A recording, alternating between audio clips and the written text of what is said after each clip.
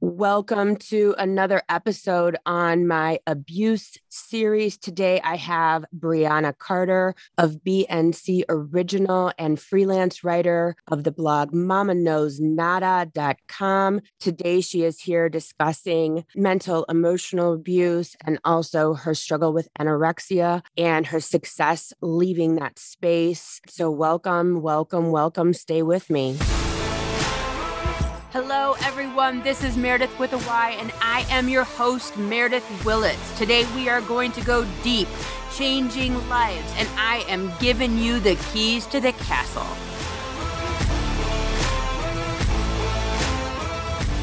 Welcome today to Brianna Carter. I want to give a trigger warning. Today, we are going to be discussing abuse, all of physical, mental, emotional. We're also going to be discussing anorexia and eating disorders. So if this is not in line with something that you can listen to today, if it is not comfortable for you, please press stop now. Brianna, thank you so much for being here today and sharing your story. I'm super excited to get into a completely new topic that we haven't discussed, which is eating disorders and all of this stuff. So welcome today. Thank you so much for having me. I'm happy to be here. I think it's all important topics that we should share as much as possible about. Yeah, this has been, it's thick. It's thick and it's only going to get thicker as we move forward in these topics. But I think it's super important to discuss. And I've been so lucky to have such gracious and vulnerable guests like yourself, because basically, who you are today is not who you or your mom was years ago. It's taken you a while to get to this place. This is not the same person you both were and are. And so let's kind of rewind back into time so that we can share with people how we got to today, because as with all lives, it's a journey. Everyone looks at us today and go, gosh, they're so put together. They've got it. They just know what's up. She's just so, oh my gosh. And it's like, no, this isn't what it's always looked like. No, I think the thing we can't drive home enough at any stage in life is we're all just figuring it out day by day. So to kind of do a flashback, my parents divorced when I was younger. My mom had always been physically, emotionally, and mentally abusive. We used to joke as kids, if we came home from school and the furniture was rearranged, we weren't going to get beat that day, which, in retrospect is kind of funny, but in the heat of the moment, it was like this huge relief when you walked into the house. What do you think that was? What do you think that process was? Was it her releasing stress? Yeah. Stress, anxiety. I think the other important factor to drive home it to just kind of touch on here is she came from a very abusive household. She was one of 6 kids, very Irish Catholic Italian family. The maternal matriarch was very strong with the iron fist kind of person. As we're recording this, my grandmother, she's been dead about a year, buried on my mom's birthday, actually. So there's a lot tied into that. And for me as a kid growing up, you just thought the problem was you. Like it was my fault. And then again, the Catholic guilt thing, you're taught that you don't defy mom and dad. You're taught to be obedient. You're taught all these things, but you're just like, you're scared, you're scared of your caregivers. You're scared to speak out. And my dad was working at the time, anywhere from 2 to 3 jobs, anywhere from 80 to over 100 hours a week. So he wasn't present enough to know. And when daddy got there, it was like a break for everybody. Daddy could read the stories. He could kind of be the hero. Mommy wasn't going to lash out. She was given a little bit of reprieve that she also needed. And I think that's the interesting thing about our moms, or like our parents in general, is that especially that generation, they were shown a way to be a parent and they didn't know how to do anything different from that. And so here you are, flash forwarding to me. I have a almost 4-year-old son, and I knew exactly what I didn't want to be, but I didn't know how to get there. And I can circle back to that later. But I remember just being terrified. I remember just like a moment, like my mom got so upset because my brother wasn't crying. And so she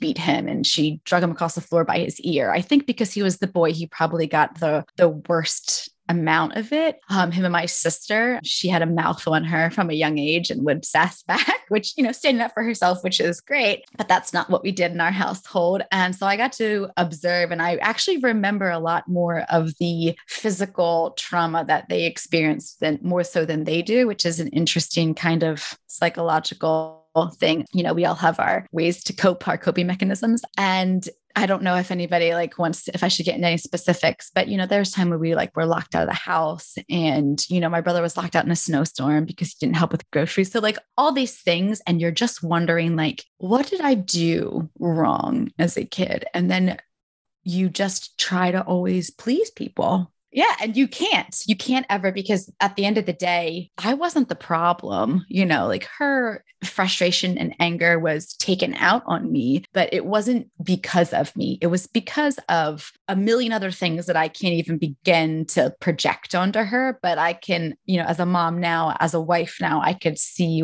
she didn't have the tools to communicate what it was she needed. Therefore, we bore the brunt of that, an example of like an emotional mental abuse. When she got remarried, she told me, and I remember this so vividly. She's like, well, at least you had a good life up until now. I was like 9. Okay. like I knew anything else in my, suburban neighborhood. And she's like, at least you had a good life until now. These girls have had it way worse than you. And I was like, what the hell does that even mean? Like your new step siblings, the man she was marrying's kids. Yeah. So they had it worse than me. But like as a 9-year-old, I didn't even know what that, like, why is my mom saying that to me? And what does that even mean? And I should be grateful. And I was like, okay, but what? Like that just, and the disassociation in my brain was very strong with some of the statements that she had made. So probably about the time I was like 13, 14, going into high school, I started exercising more and eating less and kind of trying to control my situation the only way I could, which was through food. And the only thing I could control in all the chaos. And I think I lived in like 6 different houses in like 4 years, and all these inconsistencies was controlling my weight. Is the only thing that was within my wheelhouse of capability to define myself, And at first it was, I was never an overweight or obese kid. I was always active and dance, basketball, whatever. But once people started like, oh, you look like you lost a few pounds, you look really good. Then as like a rising freshman going into 9th grade, and I weighed 95 pounds at like 5'6", probably not the healthiest I could be. And I didn't realize that's what I was doing, but it was like, again, like a coping mechanism, a defense mechanism. Like no matter what happens to me, I can still feel beautiful in the skin, and I can still control what I eat, and I can still make my body look the way I want it to, or the way I feel is best for me. And again, a lot of levels of, psychology in there, but yeah, that's kind of like the little nuggeted version of how I got right. to anorexic. Yeah. And when you were talking about the anorexia, because I had the same experience in high school where food became something that you can control, something that no one can take away from you. And actually, our parents' generation sees being thin as being very, very good. I don't know if that's like by way of the depression, their parents or what, but I know that I've heard a lot of women kind of in our generation talk about their parents, and being thin is very, very held high. So no one's going to stop you from being thin. No one's going to stop you from working out. It's in line with our parents' values. So it's very in line with something they want us to do, but it's still our little safe space. So, it's like you said, I would control my bedroom by keeping it immaculate so that there was nothing that anyone could say about it. It was, so I was always managing what I could control, my cleanliness of my bedrooms, how organized my drawers were, because that was always a bone of contention in our house. My family's Irish as well. And so, yeah, we see a little similarities. And so then, so I remember, going for miles and miles and miles of walks and doing one workout tape after another and getting down to, I think I was 137 pounds, 5'9.5". And my gym teacher actually telling me that my BMI at that time was like just body fat percentage was like 14% was too high. Right. Welcome to 1988, 1989. But yeah, it did definitely make you, when everything else was cloudy, that was shiny. When everything else was unknown and uncontrollable, that was known and controllable. So it became like the anorexia, the weight, the food, the working out is an escape from everything negative because you're going for a workout, you're going to the gym, you're going to the gym for 2 hours. Mm-hmm. You're going for a 5-6 mile walk every single night with your friends, and your mom's not going to stop you because it's a positive in her eyes. You're losing weight, so it does make a lot of sense. But like, as you're saying about the weight and about the anorexia, that's just one way to control and check out. Yeah, absolutely. I think that when you are like what you're saying with, it's shiny and beautiful and all these things, it's easy for people to kind of label it as she's just taking care of her health. But you also, and like you're saying, like the clean room couldn't have a point of contention. If I'm doing all these things right, I will not be hurt. I will not be impacted. I will not be this. I will not be that. And you creating a safe and in your brain, a safe environment, and working out excessively for me cleared my headspace. So I wasn't, because I was angry and had aggression. So it helped me get it out in a positive way. But that's not everybody's experience. Like, my cousins, for example, a lot of them turned to drugs and alcohol, and that was their crutch to get through their experiences. So these kind of coping mechanisms can manifest in very destructive ways. And as we can see with like anorexia, bulimia, that just a total, all your systems can malfunction if you maintain it and you keep going with it. You will literally fall apart or wither away to nothing. Same like your liver could explode or disintegrate if you're drinking too much, or, you could put something up your nose the wrong way and there goes your brain. We unfortunately have seen this happen in our culture regularly. And so in a way, I guess it was like a quote unquote good thing that mine manifested in anorexia. I was always really scared to try drugs and didn't really start drinking until I was like, I don't know what that's going to do to me. And then plus we would get in trouble. We didn't get in trouble for being skinny. You're not going to get in trouble for going for a walk or a run or not eating, but you're going to get in trouble if you come home drunk. Now it's a double. You know what I mean? You might be checked out, but not for long because they're going to pick you up and know. You're going to feel that. You're going to feel that impact later. Yeah, exactly. So I was scared. Exactly. I was scared to try anything as well as like on all the levels. But I think it's really important to point out that certain things manifest for the wrong ways. So losing weight and taking care of my body isn't necessarily a bad thing. It was the manner in which I did it and for how long that it was. Like, I think I counted calories well into my 20s, and your body needs more food than you think it does, but it has to be like the right foods. And I think taking the time and space to like clear my head and kind of realize why I was behaving in certain ways and the way it was impacting my overall health was really important. And again, that took a lot of time. I have a much healthier relationship with food as a mid-30s person because I'm not living in fear. There's not a lot of trauma in my life. There's, of course, my husband and I aren't perfect all the time. I'm never going to pretend that. And my son gets on my nerves and I probably snap at him more than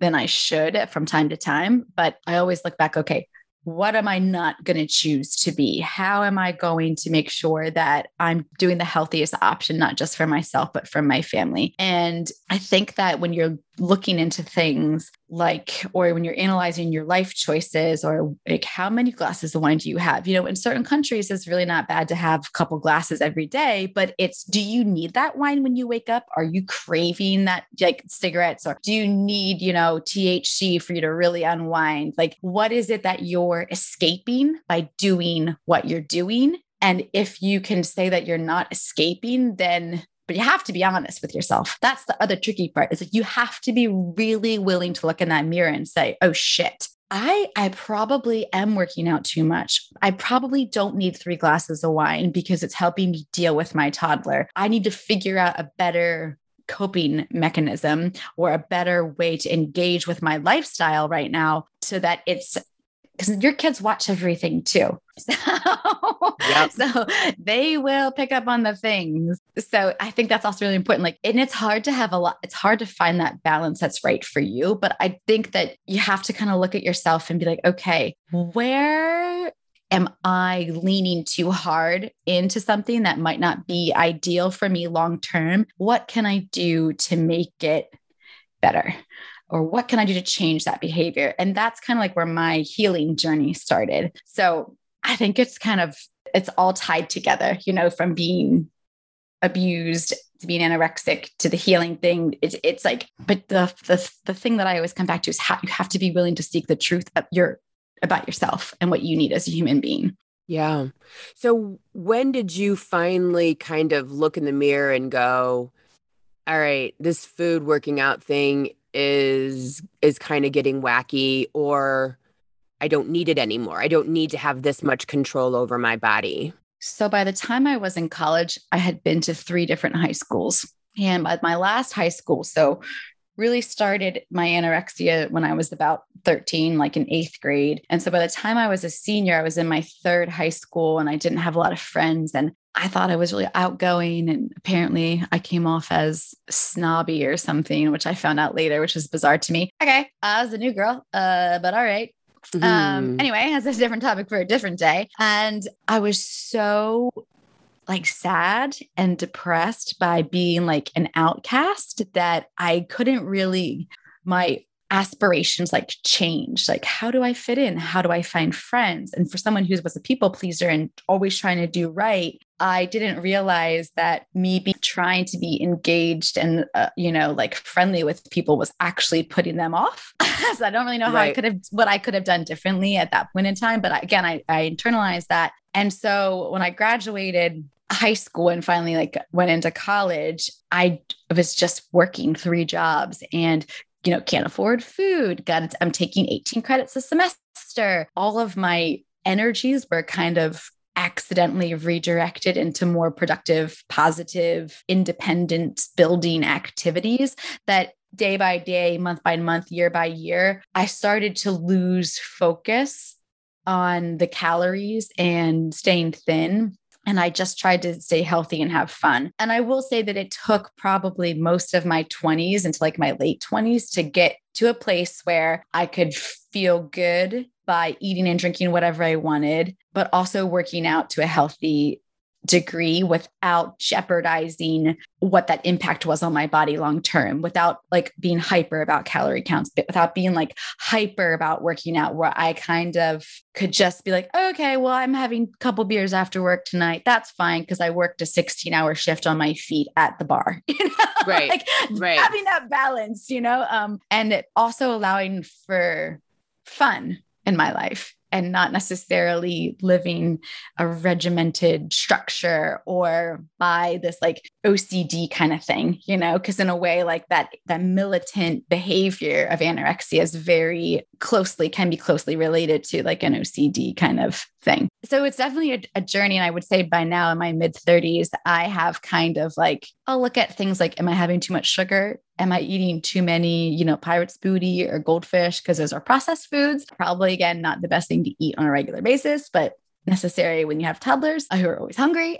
And just kind of making sure that it's okay once in a while. It's okay a few times a week, but let's make sure what we're fueling our body with is more nutrient dense, more accessible, is it local, and kind of just like changing my relationship with food by being more informed, being more aware of myself, being more aware of my family and what we all need as individual segments, as well as like the group entity.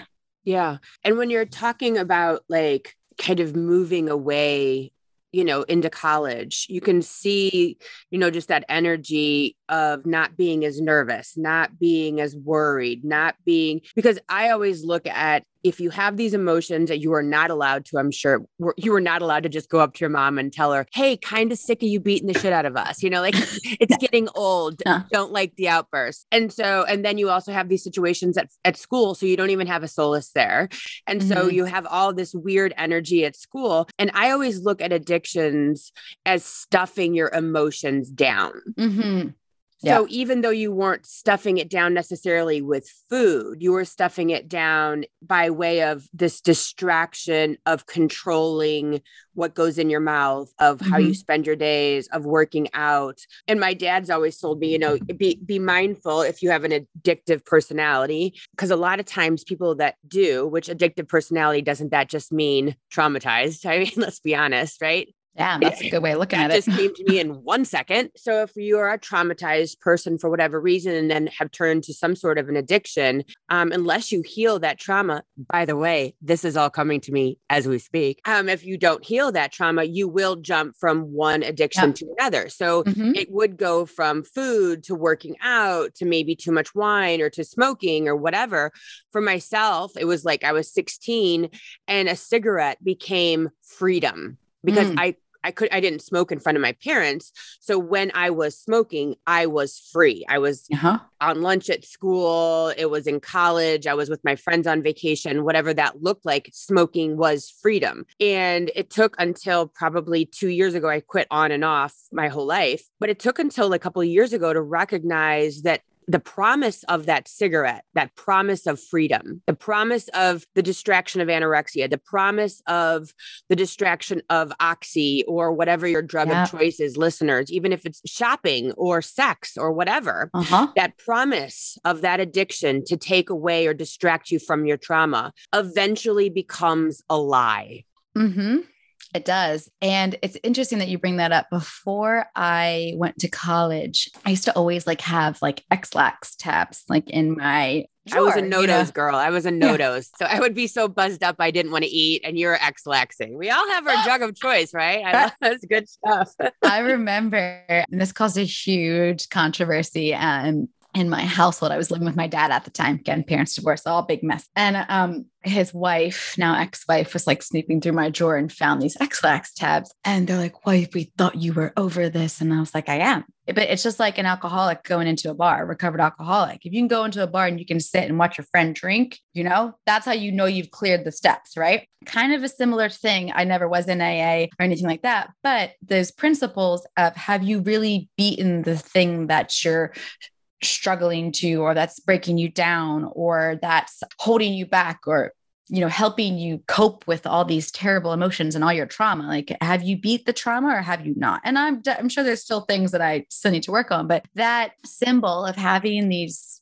tabs accessible to me and not wanting them, not needing them, not utilizing them, was a big sign that I had conquered this, at least part of my trauma, I didn't need it to feel good or in control anymore. So it was a really interesting come to Jesus moment, if you will. I was like, look at that. They're right there, dude. They've been here the whole time. They've been here the whole time. And I wasn't searching for them like a mad woman, right? In the middle after eating something. So you were with your mom. And you have a relationship now, clearly, as we started this whole thing with, but you didn't for a long time.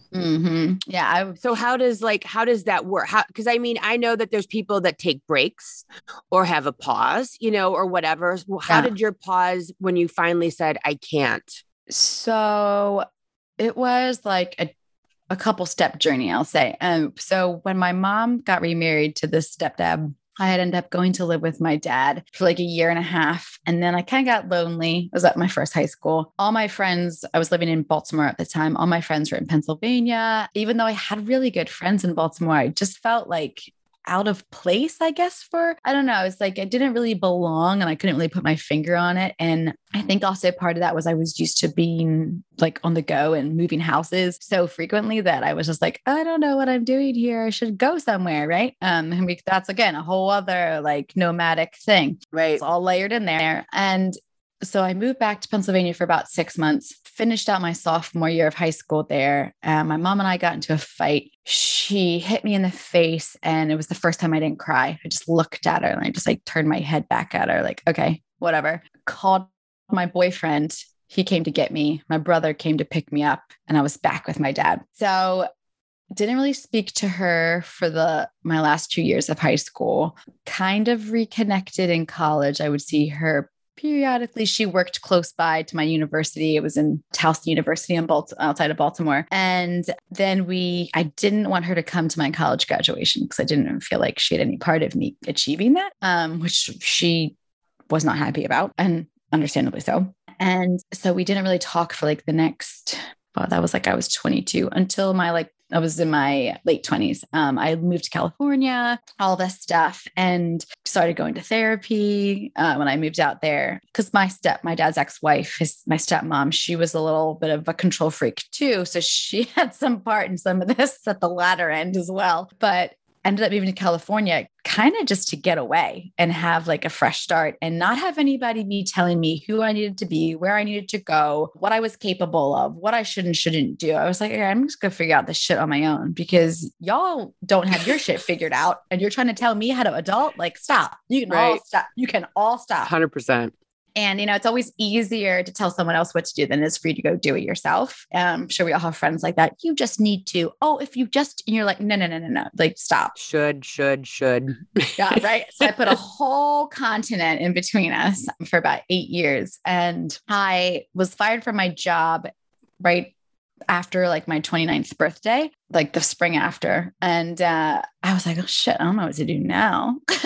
I got all this freedom. So I was driving back to live with my dad in Key West. How terrible. And kind of figure out plan B. And I was driving through Texas and my mom lived at San Antonio at the time.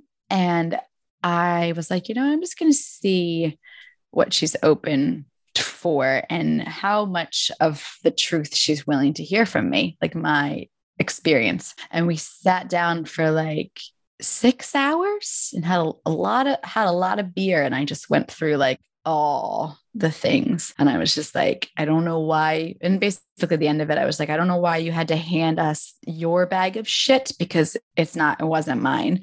Like it wasn't your trauma and your struggles with your parents weren't mine to hold. And we didn't need to be the outlet for your insecurities and your trauma and all the other things that I'm not going to project onto her because I don't know all the stuff. And after that, it was just like little by little, I was living in a different state. And so when you had that conversation, I don't want to interrupt, but I also don't want to lose this moment. When you are sitting in, I'm assuming her house in San Antonio? We're at a bar in Austin. Okay. So you met, okay, cool. Neutral ground. Okay. So she meets you at this bar in Austin. You guys sit down for 6 hours and she's uncomfortable. She's allowing, she's listening, she's apologizing. What is she doing when you're kind of letting this all out? Like receptive and accepting. Really? She took it all in. And I'm sure there's things that she doesn't agree with or doesn't, think doesn't remember happened or doesn't, but we all internalized things differently. Like someone's intention is different than my perception. Right. So my intention with her was to just tell her all the ways that I had felt pain and all the ways that I didn't feel like that pain was mine to hold, for me to feel like I could move forward as a human being and give her the chance to show that she had changed. And because she actually listened and huge. It was huge, huge. She showed that she had growth, that she was, even if she wasn't where she wanted to be or needed to be for me to be in a relationship with her, she still was onto something that she was showing me she wasn't the same person she was, the 10 years before, the 20 years before. And I thought that was a promising note, And the other thing that I kind of came to terms with through a lot of therapy was that she didn't know how to be anything other than what she was shown. She didn't realize she had choices. She didn't realize there was different ways of doing stuff. She didn't realize there's this whole world of options out there to explore about how to parent, different methods, different styles, different psychological breakdowns of what kids need, how to engage with kids, all that kind of stuff. There wasn't it's not one dimensional, right? There's different ways to be a good parent, and kids need different things. Yelling, spanking, control. Yelling, rinse, repeat. You know what I mean? It's like the church 101. Like just bring down the Catholic iron fist and teach your kids into submission, to be seen and not heard. Don't talk back. Like all of that stuff. Squash, squash, squish, squish. Just keep everything tight. I mean, that's 101. I remember my mom telling me that, because that was in the 70s. I was born in 72. I'm the oldest. And my mom telling me about like the Dr. Spock came out and she was like, I'm not listening to that crap. And I'm like, why? Why didn't you Just anything would have been fantastic. Like, like just anything but that kind of old school lead with an iron fist kind of concept, my way or the highway, mother knows best. Right. Yeah. So I hate to, sorry to interrupt, okay. but it's just my brain is like catching on to all these, like, like there are and were other options, we have tons now. I mean, now we can't get out of a self-help situation. Like if it's not a podcast or a social media meme, right? It's a book or a TV show or whatever. So there's obviously, and now we know better. We're knowing better. We're doing better. I don't hit my kids. And I tell people all the time, like, stop beating your children for the love of God, like get a book. But there were get something. A punching bag. Yeah. Like know that if that much anger is in you and that is your only way to control your children, you're a shitty parent. Yeah. You are the problem. You may be the problem. And so you might want to look into that a little bit. And it's always, the people that are like, they do fit into a box. And I hate to say that, but they do. It's, but it goes back to, they're still in line with that. Mm-hmm. Beat the hell out of your kids. Mother knows best. You need to be under my control at all times. And, and no expression from children. I don't need to know your expression of self, but these books are not new. I mean, Dr. Spock, these things were out there in the 70s. They did have some things that they could have, tapped into. It wasn't as maybe available. They are a product of their parents. Mm-hmm. The fact that your mom sat there and did not deny. I mean, I just give her so much credit to just sit there and hold that space of allowing you, whether it was her truth or not. Yeah. It was your truth. Mm-hmm. And the fact that she was willing to, I know this is going to sound great, but to take it. She had to take it.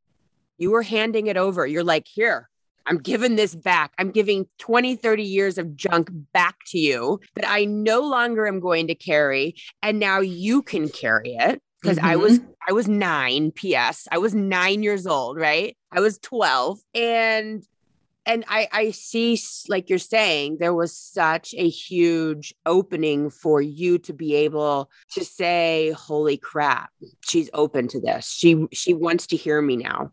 And I think if it's that 6-hour, I'm sure, extremely gut-wrenching conversation from her end. It had to be so painful because even if my kids like say anything I do bad as a mom, it's so painful. It is. I don't like hearing that I'm not a great mom. I don't like hearing that they hate the food that I make. I don't like hearing that I was late to pick them up when they were in 3rd grade and I screwed up. Like, I don't want to hear it either. But if more parents were open to being in pain for 6 hours, you can get to 2.0. You can get to the next chapter, but I don't think you can get to the next chapter when you're still holding 30 years of pain and she's still pushing it back on you. Yeah. You can't get there. You can't, if no one's willing to make a change. And I couldn't at the time before that moment, I couldn't have said my piece in a productive manner. It would have been very accusatory and very harsh. And I tried not to be harsh. I tried just to be straightforward and honest. Like there was definitely a part of me for a long time who just wanted to make her feel what I had felt over all those years. But at a certain time, like I had to be the bigger person, and just say, this is why I haven't really wanted to speak to you. I don't like the way I was treated. I don't think it was fair. I don't think it was right. I don't think it was productive. I'm a person too. And I know you might not have meant to hurt me, but you really, really did. And I just wasn't sure that I could be in a relationship or look at that woman as my mother anymore. And that's a hard thing to hear because, especially when you give birth to your child, it's like, oh, you can't imagine them ever turning their backs on you or not appreciating you as mom and dad or whomever you are as a couple or partnership. So I can imagine how tough that was on her. And I'm just like, to just be able to like get rid of it. Even if she doesn't want to pick it, but she doesn't have to pick it back up. I don't want her to do that because that's a whole other level of guilt and stuff too. But just to like, let her know what my perception of all the chaos was and how I needed her to be a mom to me, not a mom to my stepsisters and like that kind of thing. Like, you guys divorced. My whole life was uprooted.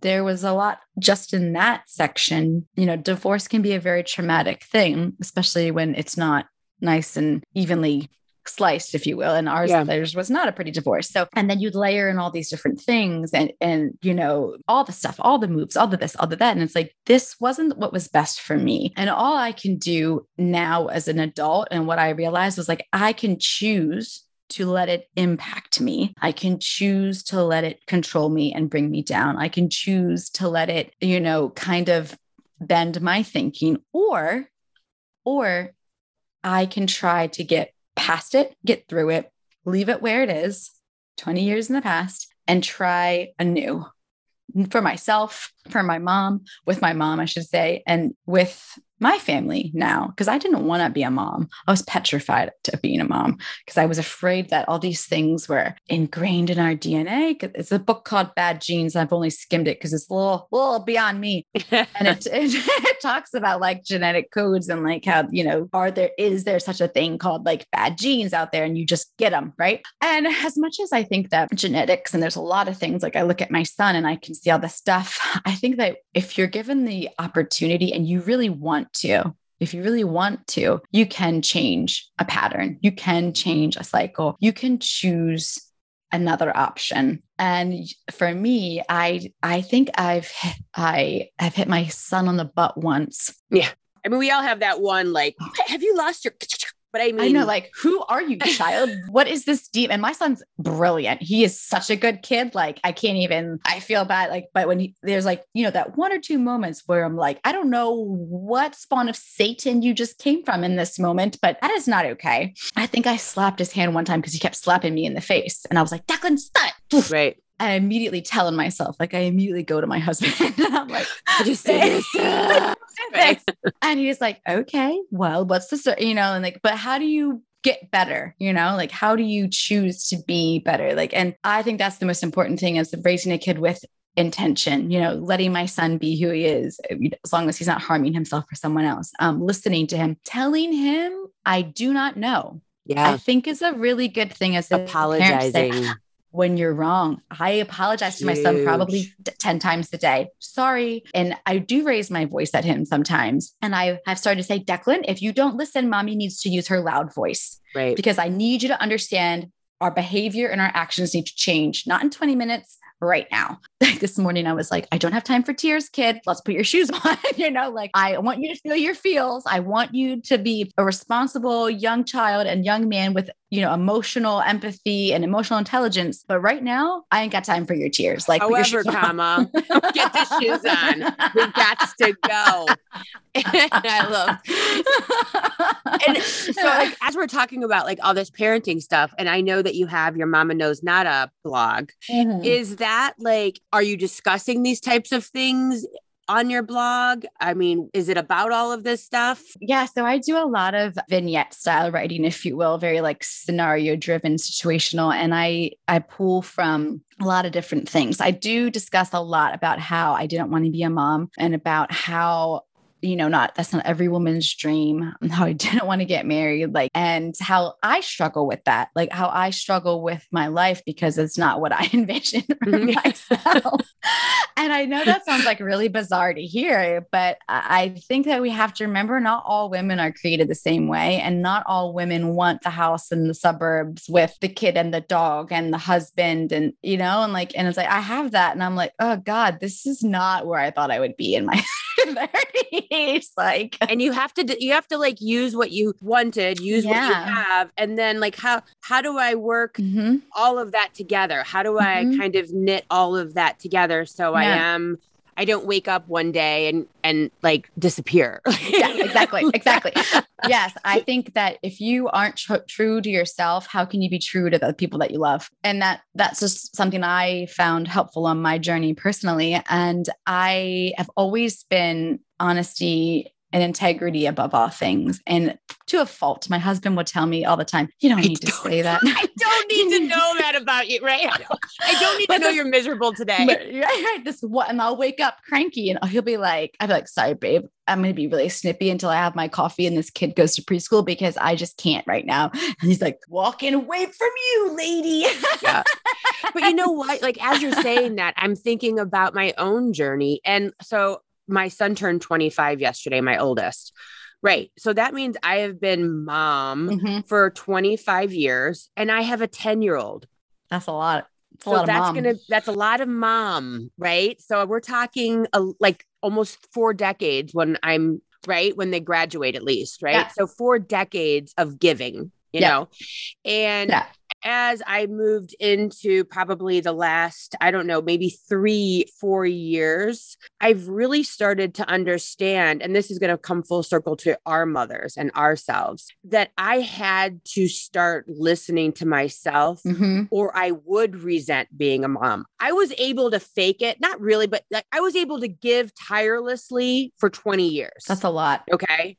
That's a lot. Stay at home, laundry. I mean, in between podcast recordings, I'm downstairs doing laundry and putting away stuff literally today. Like that's all I do. Like all I did yesterday was laundry and podcast recordings and appointments and whatever. And so for 20 years, I gave 21 probably tirelessly. Yeah. Unabashedly, like nothing for self, like never went on girls' weekends, never. And then my oldest daughter, who's 22, she's like, well, let's go on vacation together. And so we started traveling together and I started like more of my own business. And I started to give back to myself because I knew I couldn't give tirelessly and not live on this earth without living my dreams, without being angry and resentful and waking up one day and disappearing. I knew that I could not continue to ignore who I was as a person. So to be the best wife, to be the best mother, I needed to travel to India. I needed to travel to Bali. I needed to start a podcast. I needed to start being Meredith so that when my kids walk in at the end of the day, I'm fulfilled. I'm excited to be their mom. I feel like I'm giving back to the earth because guess what? I'm, 48 years old. I'm getting into that place, even though I had these last 2 kids older, I'm moving into that phase of life where I want to give back. Where it's not about just being a mom. It's not about just being a career woman. It's giving back to the world and it's giving. So all of these steps have to transpire and take place inside of motherhood for women. And I think that if anybody, to each their own, because we all have our ways of getting through things. Some people just want to be moms. They love managing a household and that's their jam. And if that's how you're fulfilled, great, more power to you. But I think we lie to ourselves by assuming that white picket fence dream is A, attainable and B, realistic. I remember my sister got pregnant with her first and he's 15 now. I said to her, she was like early 20s and it was a mess. I said, you need to figure out your head before you try to raise a child. And I always knew that if I wasn't taken care of first, you can only be as good to someone else as you're willing to be to yourself. And if you're not willing to be good to yourself and take time out and say, I effing need that, I'm going to go do this. It's not selfish. Being an individual, you were a person before you had a kid, before you had a partner. Like there's nothing wrong with saying, I want to go be an individual without you. Yeah. 90% of my life is an individual with you, but there's some parts of my life, like nobody questions my husband's work and what he does. No one. Oh no, they just go to 4 days in Vegas, 3 days in Atlanta. I mean, when I went to my trip in India, I mean, that's a long flight, and so we stayed for like 10 days. We traveled all over the country, my daughter and myself. It wasn't like I was there, like snorting lines of Coke. We were like doing the whole, like we were checking out India, right? We were eating noodles. And I remember like one of my best girlfriends was like, I cannot believe you're leaving for that long. And I felt like saying, you've been a mom for 10 years. Talk to me when they're 25. Yeah. You've been doing this for a hot minute. Like I have put my career, I put my entire life, I put everything on hold. And I don't want to sit here and drown myself in 30 gallons of rosé. Like you know what I mean? But like, it's okay. And we're so seen as being selfish for doing the girls' weekend, for going to get your toes done, for going to a spa day. It's seen as indulgent. Yeah. Why in the world is it seen as, I mean, to me, Mother's Day is leaving your kids and spending a day at the spa away from your children, maybe having a cup of coffee with them, and then I'm out. But it's so interesting the way that we put women in these boxes, but men are allowed to go on guys' weekends. They're allowed to have careers. They're allowed to work 120 hours a week because they're providers and that's their part in the household. But we're just supposed to be completely happy and fulfilled by making macaroni and cheese and helping with math. No. Well, I'm not really good at either of those things. You know what I mean? And it's just right. And it's just like, God, I have dreams too, you know, and you know what, maybe our moms had dreams and the society told them, no, you're going to raise kids. You're going to be happy doing laundry. There's nothing else for you. I mean, in our parents' generation, they were allowed to be teachers, nurses. That's it. You know, teacher or nurse. I remember my mom went to her school counselor and they were like, okay, are you going to be a teacher or a nurse? And she's like, I'm going to college. You know, not those things needed nursing too, but you know what I mean? College too. But she's like, no, I wanted to be, and she became a journalist. But my thing is who knows how much that box that our mothers were in created the explosions that we saw, you know, or that we felt from them, or they didn't feel like they were able to, you know, dye their hair pink or wear pink lipstick or wear a bustier or all of these things that kept that generation inside of a box. Whereas now we can wear tank tops and sports bras and fun dresses and go out dancing. And,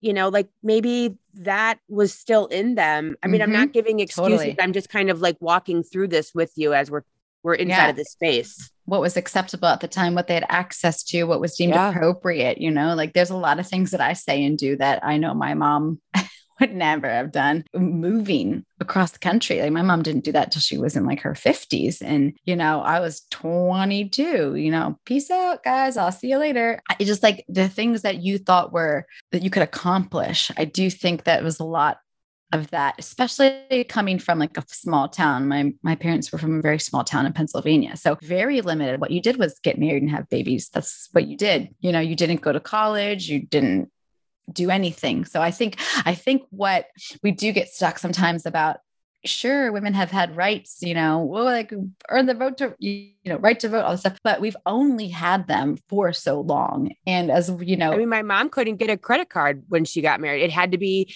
in her husband's name. She was not allowed to get a credit card, my mom. And I'm sure your mom the same way. Like that means you're not allowed to spend money.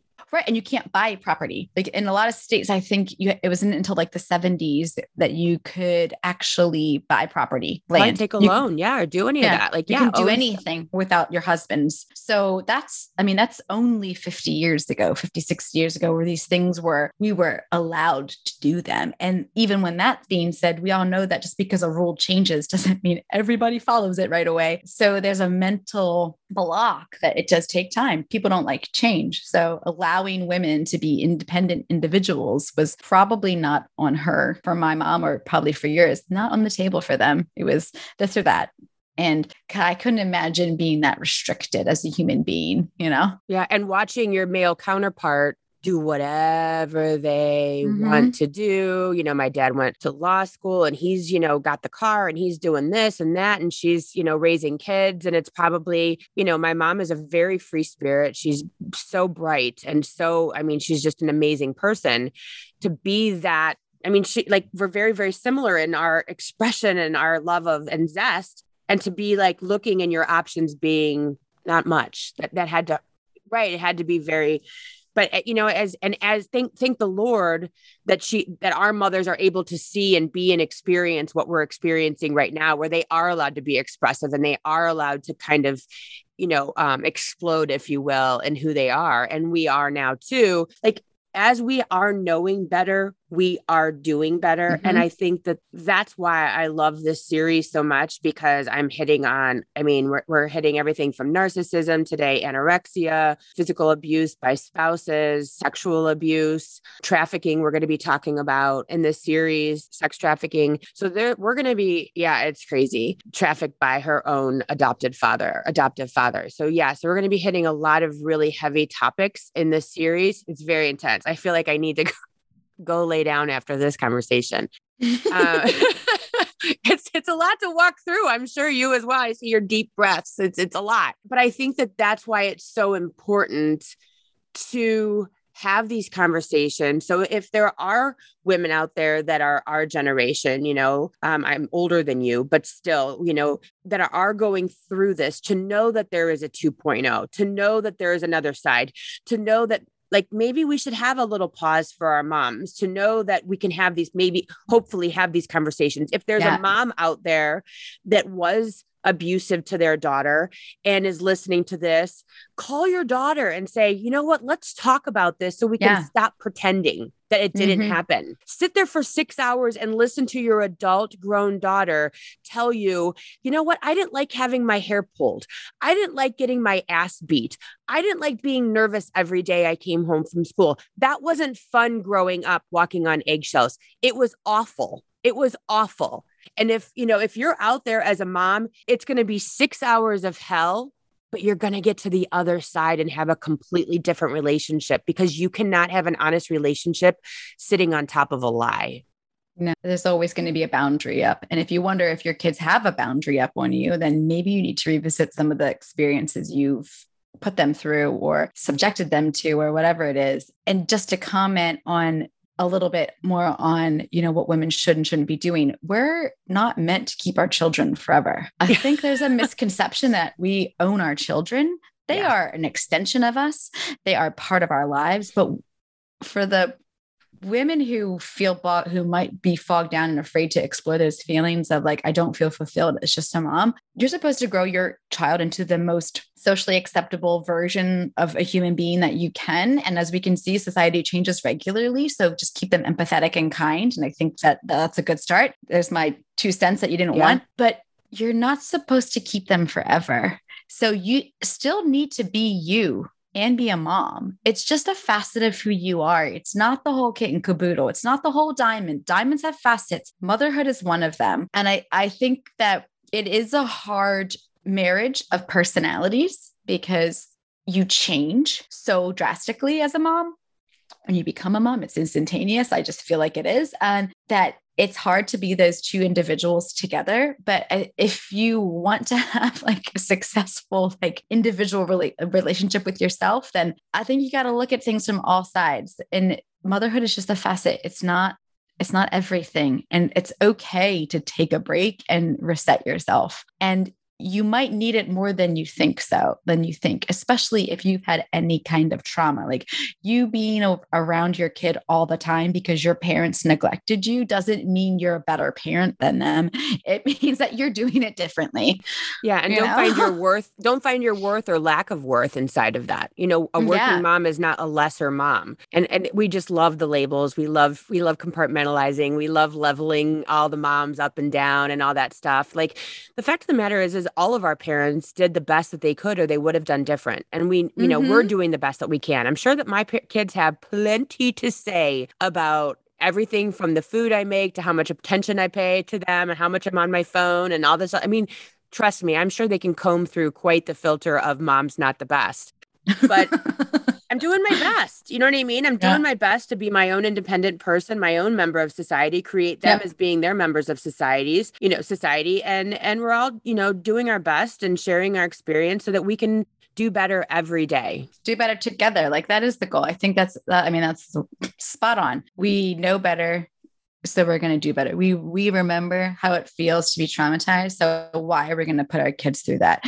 We should tell people what that is like. You might not even realize like you're emotionally abusing your child by like putting them down every time they say something. Or my biggest thing is like when kids are counting calories so long, that like from such a young age, like I've heard that numerous times. And I'm like, that strikes a chord with me personally, obviously, but also like, they're beautiful just the way they are, let's like build our people up to have confidence in themselves and stop thinking about how they're not adequate enough, or they're not smart enough, beautiful enough, intelligent enough, outgoing enough. Ego. Let's just let them be kids and let them be the beautiful little human that we created. Like, certain things I just don't understand. Yeah, no, I know. And so if anyone wants to find you, they can go to Mama Knows Nada, N-A-D-A, not mamaknowsnada.com. That's where they're going to find your blog. Yeah. And I'm going to have all of this in the show notes, but what is your Instagram, or do you have any social that they can find you at? Yeah, I do most, you can go to Facebook, Facebook.com/Mama Knows Nada, or you can go to Instagram at mama.knows.nada. And I post a lot. It's kind of like a personal / like professional page. I try to keep it real. Yeah. An honest view into my life. I try to like tie blogs into there. I just finished one about all the different types. There's a lot of types of preschools out there. Did you know that? It's crazy. No. It's like overwhelming. And I try to like, have facts or something, like the months coming up, we all know breast cancer awareness and like ovarian cancers in September. And like, I'm a freelance writer. And so I do a lot of stuff with like volunteers and volunteering charities with differently abled individuals. So kind of highlighting those things. And my book's connected to that, positivelypenelope.com. It's about a girl in a wheelchair who wants to race. So if you're looking for something for your kids, that's always a cool thing to check out. I'm really proud of that. I didn't know about that. I didn't have that in my notes. That's my bad, not yours. Oh, that's such great. I love that. Positively Penelope. And where can we find that book? It's available on Amazon. I'm actually revamping my site to have it be sold from there. But yeah, Amazon, Of there course. You go, Bezos. I know, right? Just giving him some more money. Him more money. Well, I so appreciate you being here and sharing your story and kind of breaking it all down, like between the two of us. It's been very cathartic. I'm like, I just released 20 years of crap too. Yeah, right. Yeah, I know. We're both going to need a cigarette and a martini after this, right? Yeah.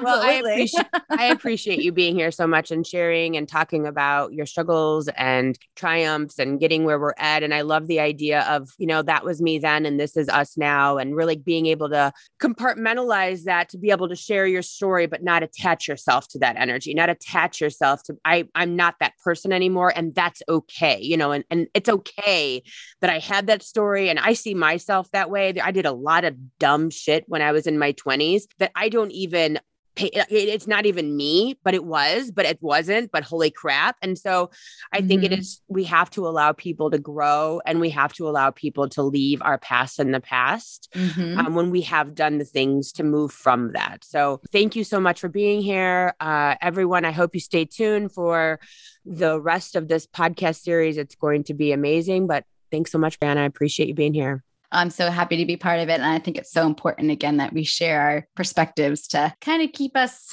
we're all one big woman community. So let's share our brilliance and, our pitfalls too, so that we can all move forward together. I love it. Thanks so much. Thank you. Thanks for listening. If you would like to connect on a more personal level, head over to meredithwillits.com or on Instagram at Meredith with a Y for behind the scene footage and outtakes. Please subscribe and come back each week for more Meredith with a Y. Thanks again for listening. Cheers.